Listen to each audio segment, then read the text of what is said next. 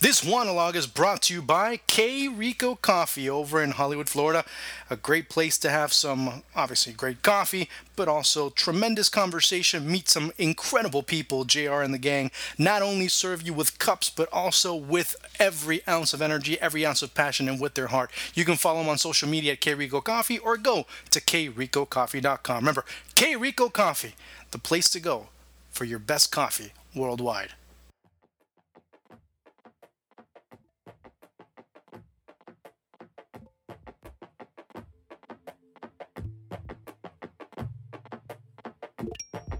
First leg of the Copa Libertadores final, and it's a 1-1 draw. A good result for Nacional, depending on who you are. A good result for the Independiente del Valle. Yeah, it might be, I guess, surviving with a draw is better than losing 1-0 the way they lost. And remember what I told you about this being that, I guess, if you will, the final scene of those old kung fu movies where the hero, whoever you want to be the hero in this case, and the villain likewise, they both know each other's moves so well, they kind of end up mirroring each other. Nacional's wing play, not used a lot for the attack, used more to neutralize. Independiente del Valle, they have good wing attack, but today they use it to neutralize Nacional. So in a way, both defending from one another, both defending against one another, and that has been the theme. Both teams did not take a lot of chances on goal. Nacional played a very well developed defensive scheme, really not allowing Independiente del Valle many chances, but then also Nacional didn't go on the attack as much.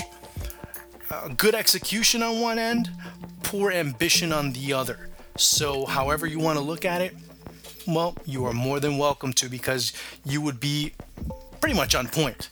A very drab, a very disappointing final. Many expected more. I expected more from both sides. But in the end, it's that mentality of Nacional being able to depend on the individual play of certain players, in case Orlando Berrio in this particular evening. And also, you make one mistake and you're done. And that's exactly what happened with Independiente del Valle on their equalizer.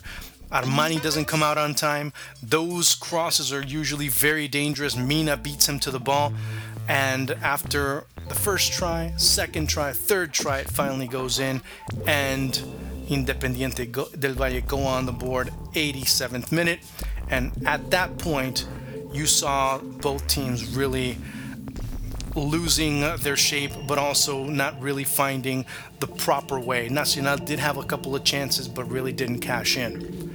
So a bit of a bittersweet taste left in both teams' mouths, as they knew what might have been could have been the big difference.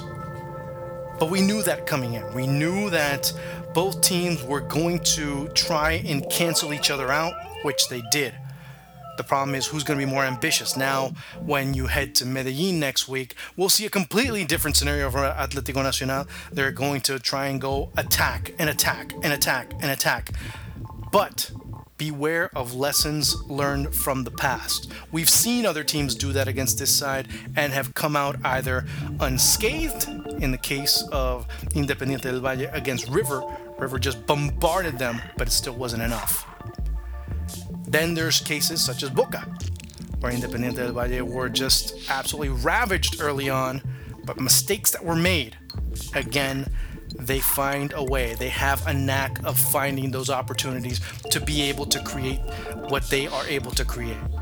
There's really no other way to look at it.